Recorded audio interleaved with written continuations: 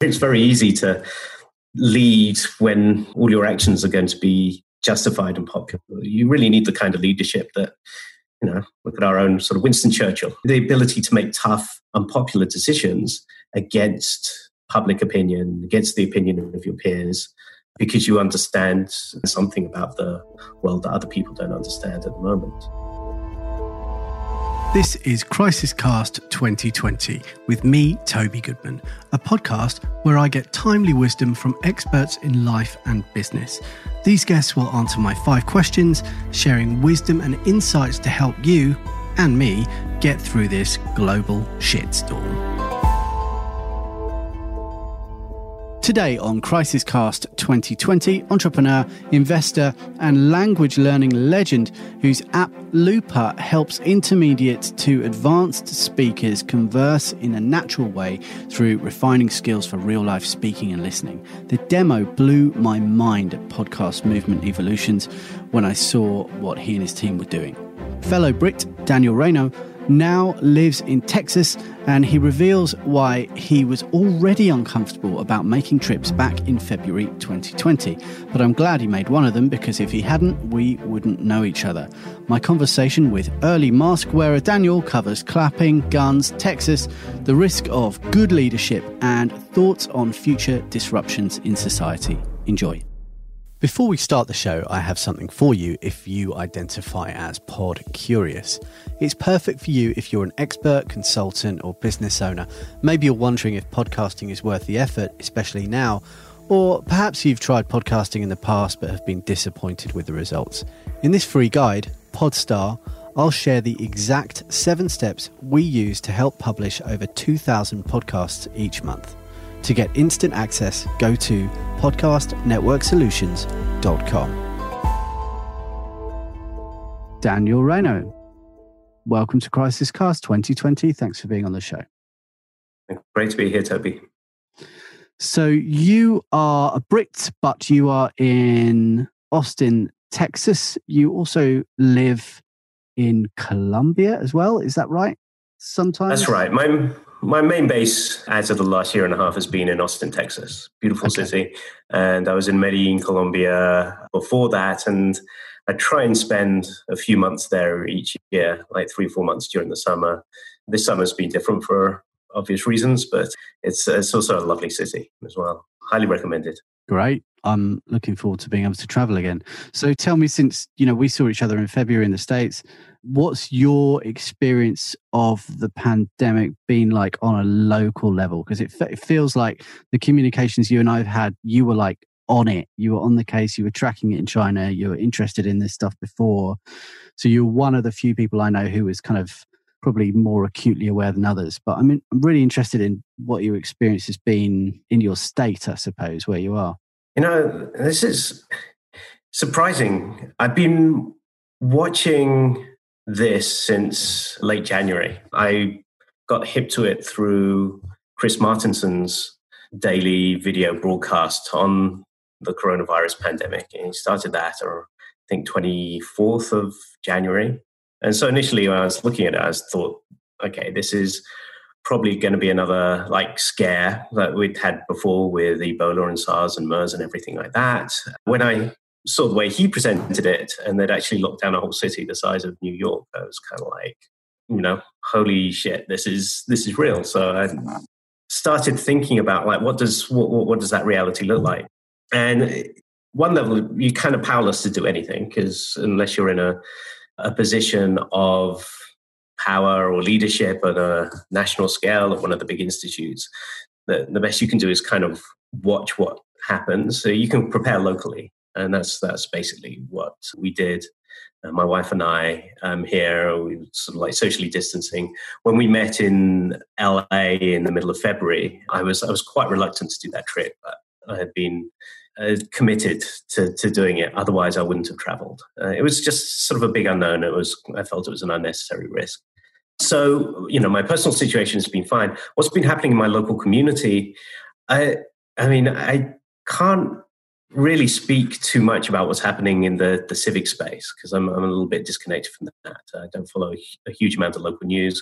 Just walking around, people seem to be taking it now relatively seriously. You see more people walking around with face masks, and the neighbours were socially distancing. That said, I took a little walk around sort of down the high street. I'm near the sort of city centre in Austin a couple of days ago, like on Friday night. And it kind of started feeling like the usual sort of Austin weekend a little bit. I mean, places were closed, but there were groups of people hanging out and chatting and not too many face masks and things. So I think it really depends on just what your immediate circle is. So my immediate circle with my neighbors, even though I'm close to downtown, it's kind of a suburban feel. People are in detached houses and they're kind of doing their thing, and there's this sort of consciousness. I honestly couldn't say really much about what's happening outside, other than the people I interact with, the businesses I interact with, grocery stores and things like that. We've seen some good amount of leadership. Of course, yeah. So I'm just wondering, because you're aware of it much more than I was, many other people were before, what did preparation look like? Because preparation where I am was panic buying toilet roll for many people, and preparation for someone else I spoke to in Utah was buying 2,000 extra rounds of ammo. So what did preparation, and that's a true story, what did preparation look like to you? It did cross my mind. So I've been in the States for 20 years now. I came in 2000. And being a Brit, I have a sort of aversion to guns, though I understand the gun culture now in a way that I didn't appreciate. It's coming from Britain, and in a way that I think a lot of Brits don't really get it, what it is. It's kind of caricatured. That said, I didn't go out and buy myself a gun. So preparation is basically food, toilet rolls, the bleaches and various things where I wanted to know that I wouldn't have to go out if things... The thing is, it's like we know what it is like now. When looking at it from then, I mean, the unknowns were so much bigger than the knowns. I mean, they still are in a way, but I mean, now we at least understand that, okay, the stores are open and these things are available and these things are not available. But that's benefit of hindsight. So the basic approach was just assume that you can't get stuff, or what are the basics that you're going to need. And I did take some extra precautions, making sure I had some torches or flashlights, as they call them in the States, and some sort of battery packs and a few things where, just in case, which we're probably not going to need, water filter. So, I'm an urban kid, so I'm not really sort of like cut out for surviving in the wild. So just tried to make sure I had enough things around me that, could just get on with life and not worry too much about sort of competing with everyone else. And the fewer people who are kind of like in the shops fighting it out, whatever, the better it is for everyone. So it's, and I also tried to get other people to sort of do the same, but I don't think most people are very receptive to this until they saw other people immediately in their vicinity, like not just me, sort of reacting to it. I can imagine a man with a British accent walking around Austin in January going, you need to, that would have maybe not come across that well. But, well, great. I mean, great that you were ahead of it and that you're okay. And I respect you for not buying a gun, even though you had the choice.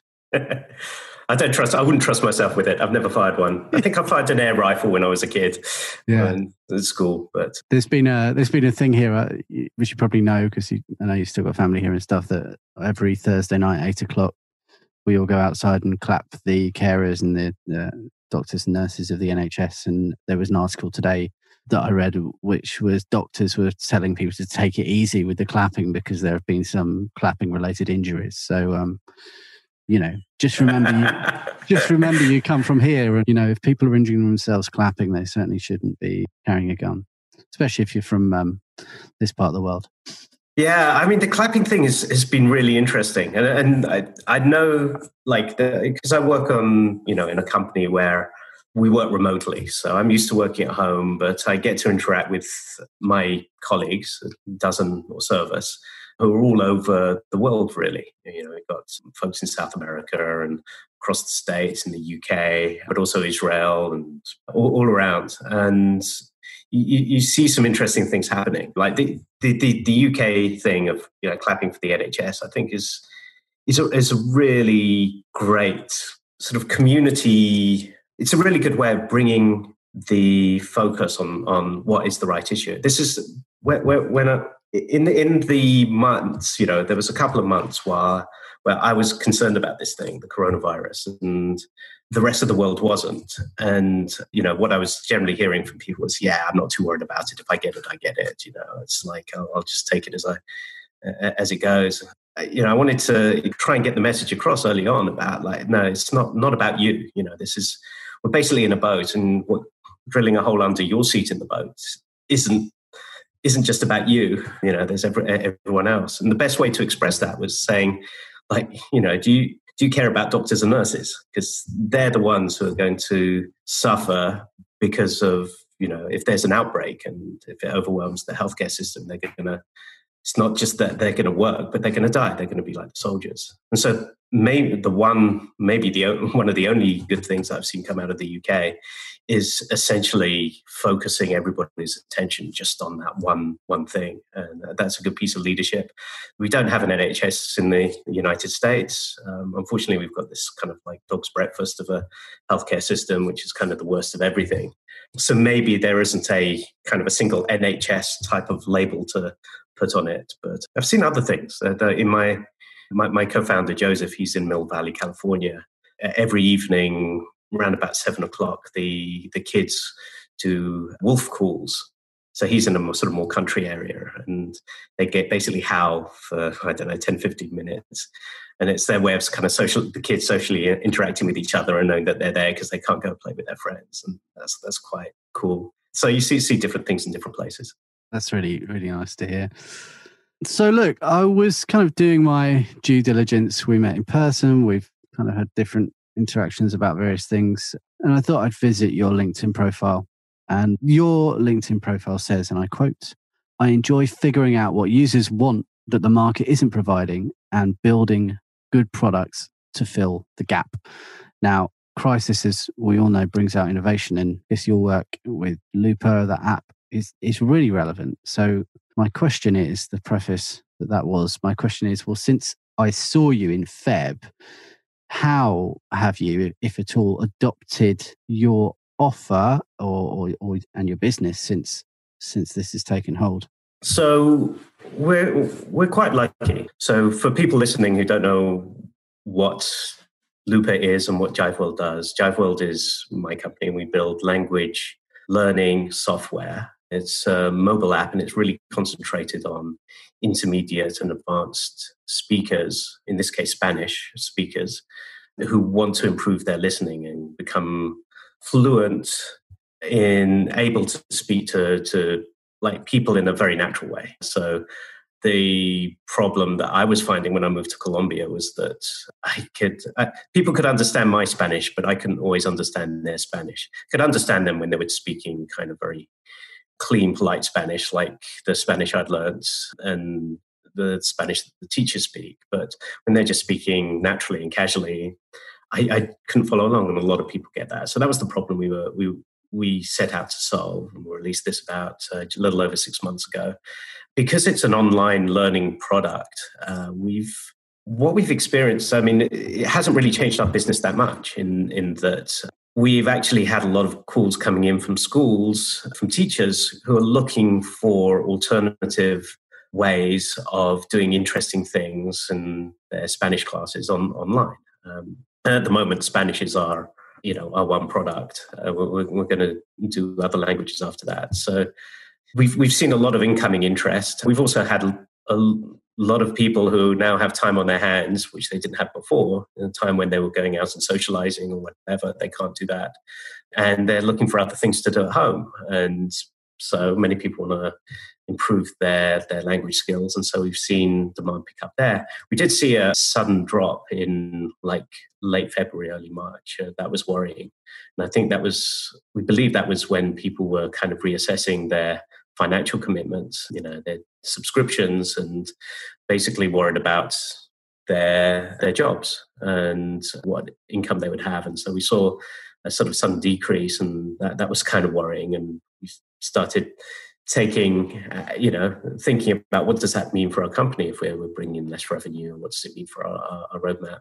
In late March and April, things have picked up to where they were before, and we seem to be on a happy path. So business-wise, it's we've been one of the very fortunate ones. I wouldn't like to be a restaurant owner or in the travel industry or in many other industries at the moment, but we've been okay. Yeah, well, that's great news. We've found the same in the industry. You see, with the podcasting industry, there was a sharp drop for a couple of weeks. Definitely, listenership was down. And people subscribe to podcasts. They don't pay to listen to them though.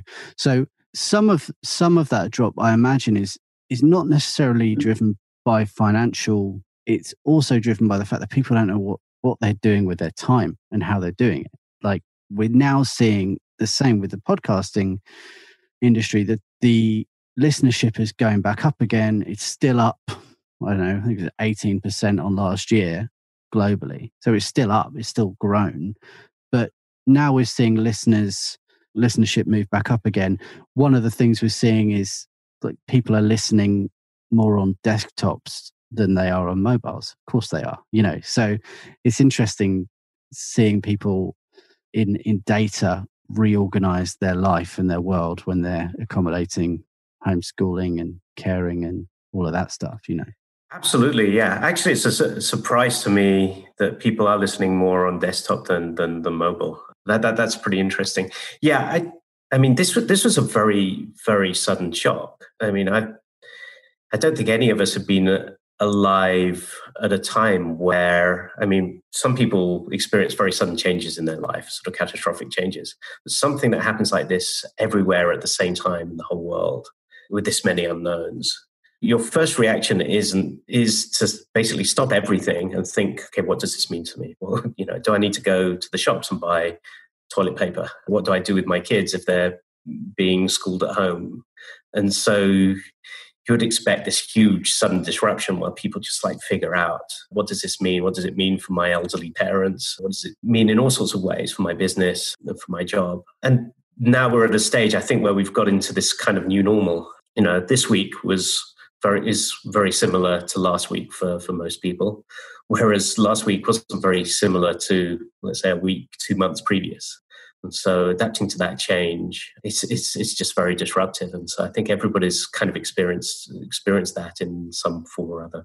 Yeah, 100%. A lot of people that I've spoken with are talking about the stages of grief and likening it to that. So look, you're a clever guy. You've run a business. You're an investor. You were planning ahead before most of us were. So I've got these two questions that I've started to ask together now, which is how are we going to continue to get through this, and what do you think the other side's going to look like post, let's say, vaccine, if we get that far, which I'm sure we will? Okay, yeah, I've been thinking about this a lot, and I've had a lot of time to think about it and sort of organize my thoughts. I wrote a letter to my what we call members, employees and investors. Whereas we're a self-funded company, so we have a sort of particular relationship with the people we work with. And I wrote this on the 16th of March. I send them sort of letters to tell them how the business is going and so everybody's kind of on the same page. And this one was really themed around leadership.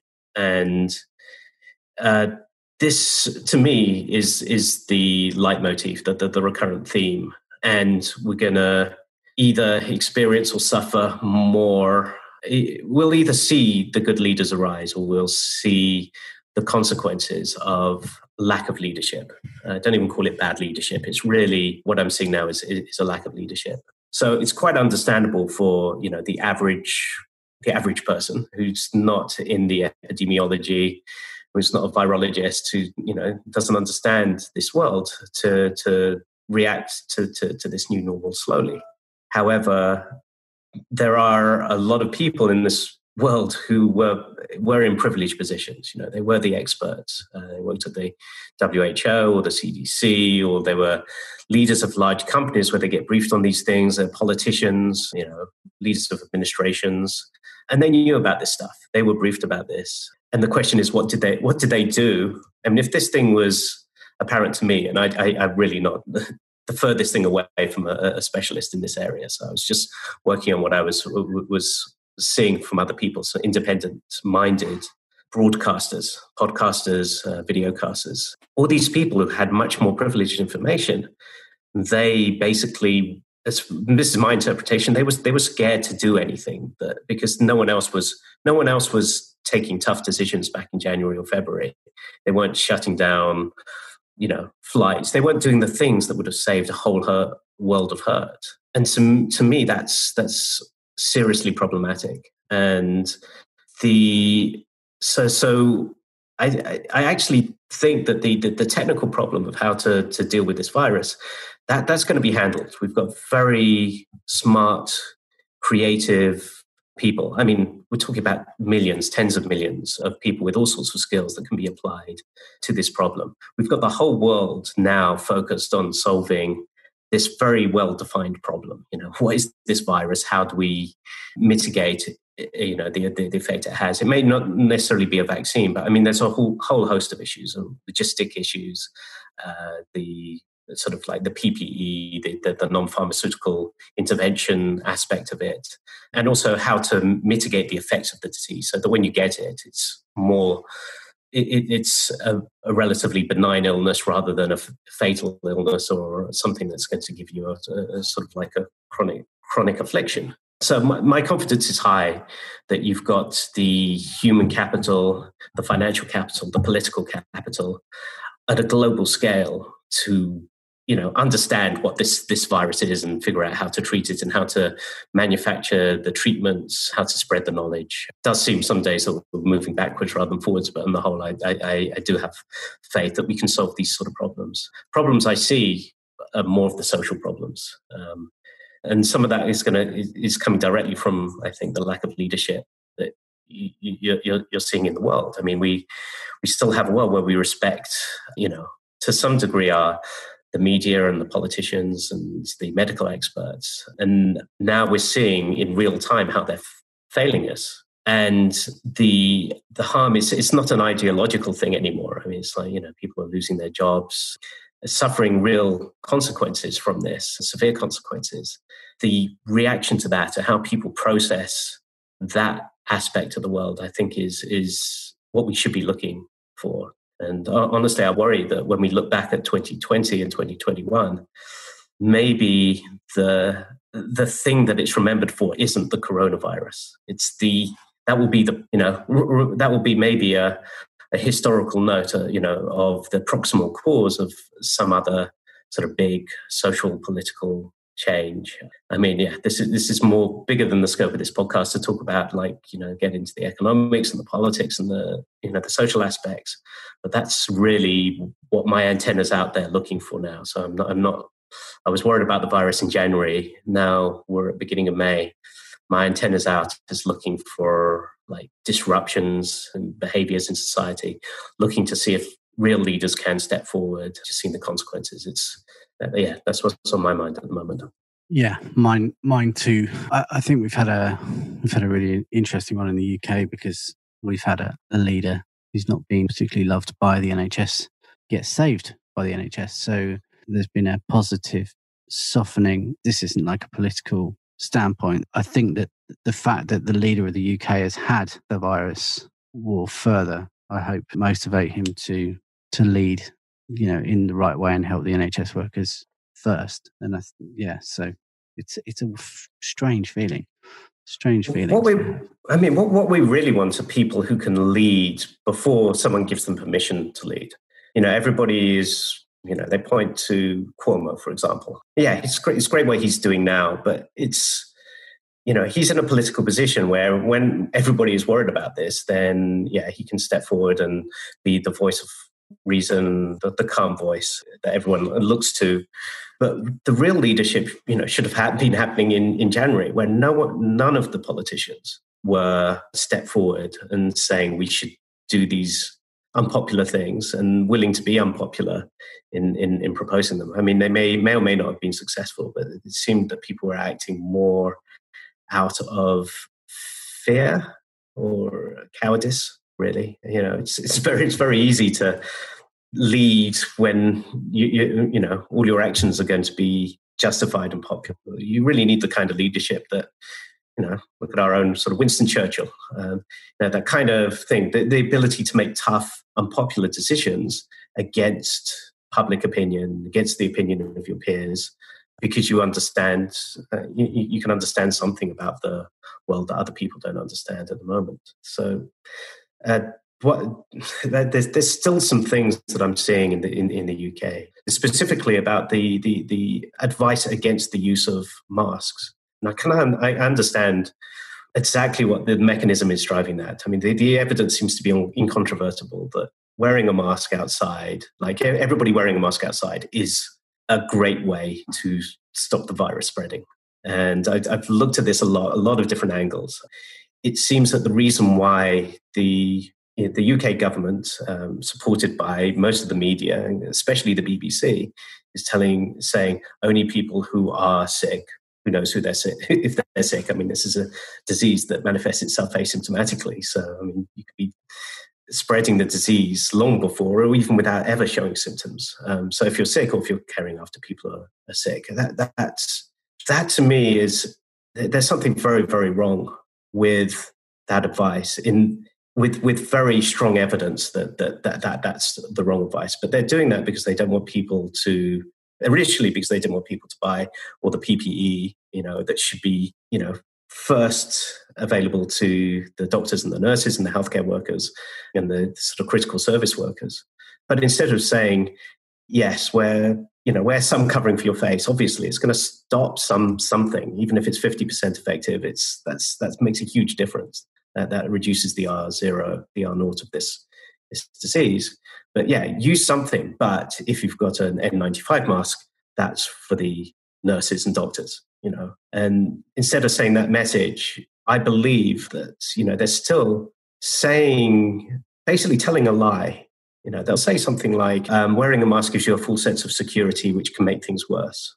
I mean, that is a very, very weak argument. I mean, it's like saying, yeah, you shouldn't wear a seatbelt when you drive because, by wearing a seatbelt, it encourages you to take more risks when you're driving. So you're going to drive more dangerously. So therefore, no one should ever wear a seatbelt, or you shouldn't wear a bicycle helmet because it makes you more reckless when you're wearing it. I mean, these are very specious arguments, and they're being put forward for the wrong reasons. So anyway, those are the things which could be addressed so easily, but it would mean that someone's going to have egg on their face for giving the wrong information, for the last 2 months. But when you look at the numbers in the UK, I mean, it's one of the worst in the world at the moment, and I believe that is to a large extent just because of that one bit of bad advice that was, given for maybe with good intentions, but for absolutely the wrong reasons. Yeah, well, we are certainly distancing, and we have finally got a couple of masks that have come through. So yeah, it's tough, man. It's really tough, but it's great to hear that you think masks are good. Yeah, I mean, I want to sort of, just mention something about the leadership, because the leadership doesn't necessarily have to come from appointed leaders. Correct. Yeah. Something that I was doing early on, and sort of quite consciously, was I was wearing my mask in public when it was very unpopular. When it was a very weird, socially awkward thing to do. So when I flew to Los Angeles back for when we met, I wore a mask on the plane, and I wasn't actually particularly worried about catching the virus. So it wasn't really that was driving me. But I was thinking, like, it's such a weird thing to do. People have got to get socialized to it, because people don't want to do this stuff before they kind of have social permission. Now, when everybody else is wearing a mask, then it's awkward not to wear a mask. But when no one is wearing a mask, you don't want to be the first one out there. So leadership can be just something as simple as, being that guy and, just going out there and doing something which, is awkward and unpopular. That ties back to entrepreneurialism as well. I mean, it's about, if you want to make it as an entrepreneur, you've got to basically understand and see and build to a future that other people can't see and take a risk. And, if it was so obviously the right thing to do, then everybody else would have already done it. So you have to be kind of, I don't know if maverick's the right word, but you have to go against the general consensus, the non-consensus. Yeah. Well, and you have to be okay about, not worrying about what people think of you, which is like a big part of that, right? And then I suppose when you're on a plane, if I saw someone in a mask, I mean, I saw people in masks in Heathrow in London when I took that trip in Feb, but I didn't see any masks on the plane, and I certainly didn't see anything in the US. And then by the time I got back to London again, I was starting to see the odd mask on the train and not really sort of clocking it too much because I'm not on the train that much, but then listening to my wife as she's in London, all week long, saying, yeah, there's more masks, and yeah, it also ties back to the conversation. I've had a few conversations like this on the podcast, but Helen Appleby was someone who I was speaking to about what other leaders were doing and business leaders were doing and how they were treating their staff and how they were preparing for it and how they were perhaps even closing down before the government required them to. So it's definitely a time to lead, and it's good to hear that you are thinking like that and you're leading your business in that way. But I'm guessing like me, you're feeling pretty fortunate that you can run a company from home right now. Yes, absolutely. And because we are a remote team, this hasn't impacted us, which then, raises the question about, okay, if you're not struggling with the new logistics, what else can you do? And I know there's many more things that, I should and could be doing, like proactively to help in the community. We're trying to do, some things, but I'm always so painfully aware that, there's always that extra step that you can do to help other people that, maybe I'm not doing. But this concept of leadership, and leadership is just something that everybody can manifest. And it's something that you really want to, if you have kids, you want to teach them about leadership and demonstrating that leadership and understand what that means. I hope it doesn't come off as a trite term. I think it's actually a very profound and serious idea and topic, and it's not one of these sort of vague things about it's not a kumbaya type of thing. And leadership is quite often doing unpopular or awkward things and risking being wrong in a very public way. And leadership is I think a service, which is maybe an odd way to think about it. You think, I guess, you have people who serve and people who lead, but actually the leadership itself is supposed to be a service to others, and that's I think the right way to think about it.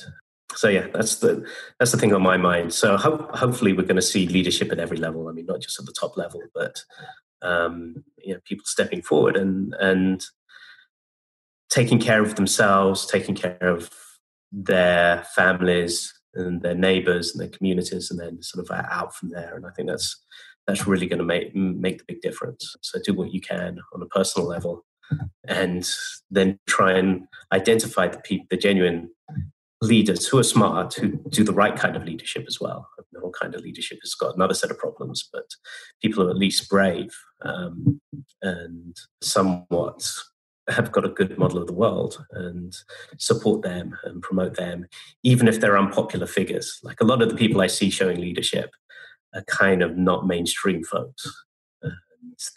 You're kind of a little embarrassed to sort of like talk about them maybe because, they're not the traditional leaders. They may be fringe figures, but leadership is leadership. And whenever I see it, I think it should be recognized. Yeah, respect. So look, let's kind of close this off with my final question, which is, since this has happened and we're talking about leadership anyway, but is there anything that's specifically impressed you that you've seen? Yeah, I mean, a lot of things have impressed me. So it's when you get something that stirs the pot so vigorously, you're going to see a lot of negative and a lot of positive things. I've been really impressed about how some of the businesses have responded locally. I'm a big fan of entrepreneurship for the reasons I was mentioning before. But it's quite interesting to see. There's a local grocery chain here called HEB, It's a Texas thing. So, like a Safeways or something like that, but specific to Texas. And, compared to, let's say, Whole Foods actually came from Austin originally. This was the birth town of Whole Foods.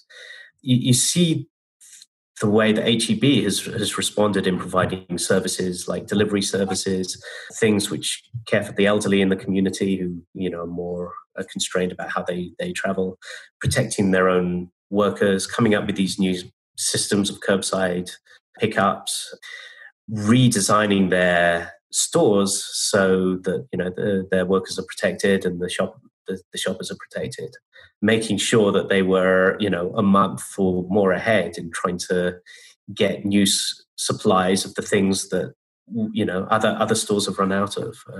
Those kind of acts of leadership, I think, really impress me. And it gives me hope that, in entrepreneurial countries like the UK and like the US, leadership might come at that level.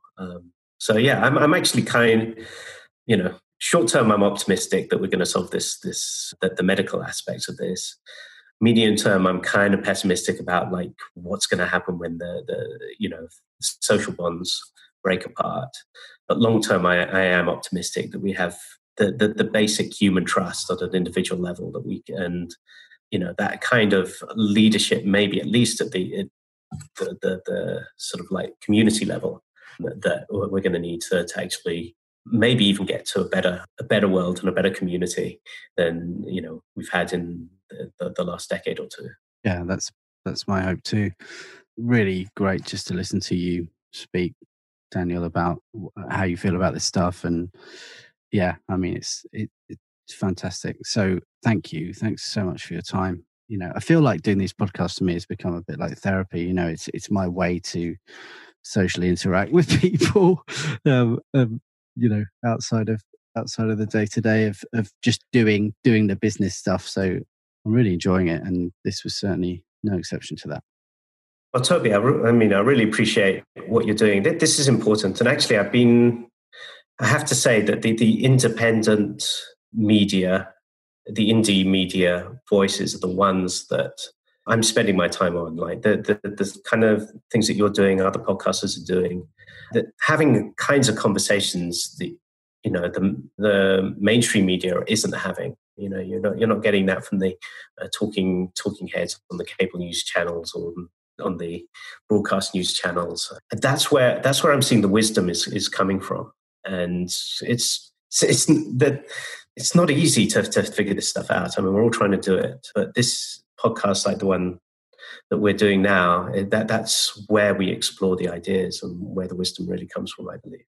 So just keep doing it, man. Thanks, man. So look, let's go back to you. Let's go back to Looper, what you're doing. Incredible. When I watched your presentation, I was like, wow, this is some space age learning. I was sad that I didn't have it at school when I was growing up. So your app is incredible. The way you're talking to people and sharing stories and helping them learn language at the same time is just so cool. So tell people, I imagine that there are a number of people in quarantine who are wanting to polish their Spanish. So where can they go? So if you visit lupa.app, that's LUPA.app. Lupa means magnifying glass in Spanish. You'll see what the product is. You can download it. There's a couple of stories you can just trial out and see whether it's the right product for you. It's not for everyone. You have to have a reasonable level of Spanish. I should also mention, we work very adjacent to the podcasting and radio world. So we partnered with Radio Ambulante, which is this wonderful podcast in the Spanish language telling stories about Latin America. And really, we created an assisted listening experience for language learners so that they can listen to those stories. There's these amazing kind of long-form narrative journalism stories and follow along in a way that they would have trouble with, without being a fluent listener of Spanish. So if you're into podcasts, and I'm an absolute podcast addict, a Radiohead, it's a really good way of kind of getting your ears around a language, because you're hearing the voices from all over Latin America and beyond. So, the way that, a police officer in Chile speaks isn't the same way as a politician in Cuba. And all these stories, they cover so many different people, and they're telling the stories in their own voice, the things that really happen to them. And so it's a real kind of like, it's a challenging thing, but it's a real feast for the ears. And if you really want to be able to have conversations with real people in another language, I believe this is pretty much the only way to go about it. You've actually got to be hearing the authentic voices, not the sort of cleaned up versions of the language that you get in most like language apps and courses and stuff like that. So it's real authentic stuff. And we're trying to do that in other languages too. So if we're working on an English study app using English language podcasts for audiences in Latin America and Japan that we want to launch this year, and then other languages, French, Portuguese, ultimately every language. But we started with Spanish. So check out lupa, lupa.app if you're interested. Thanks, Daniel. I'll put all the links on the show notes, of course. Thanks for your time, mate. Thanks, Toby. Again, really appreciate what you're doing. This episode of Crisis Cast 2020 was produced by me in London and Kate Astrakhan in Michigan, with artwork by Ryan Field and sound design by Lee Turner. Crisis Cast 2020 is a production from Podcast Network Solutions, a full-service podcast production company who are ready to help you plan, record, produce and promote your message with podcasting. To find out more and grab your copy of Podstar if you're feeling pod curious, visit us at podcastnetworksolutions.com.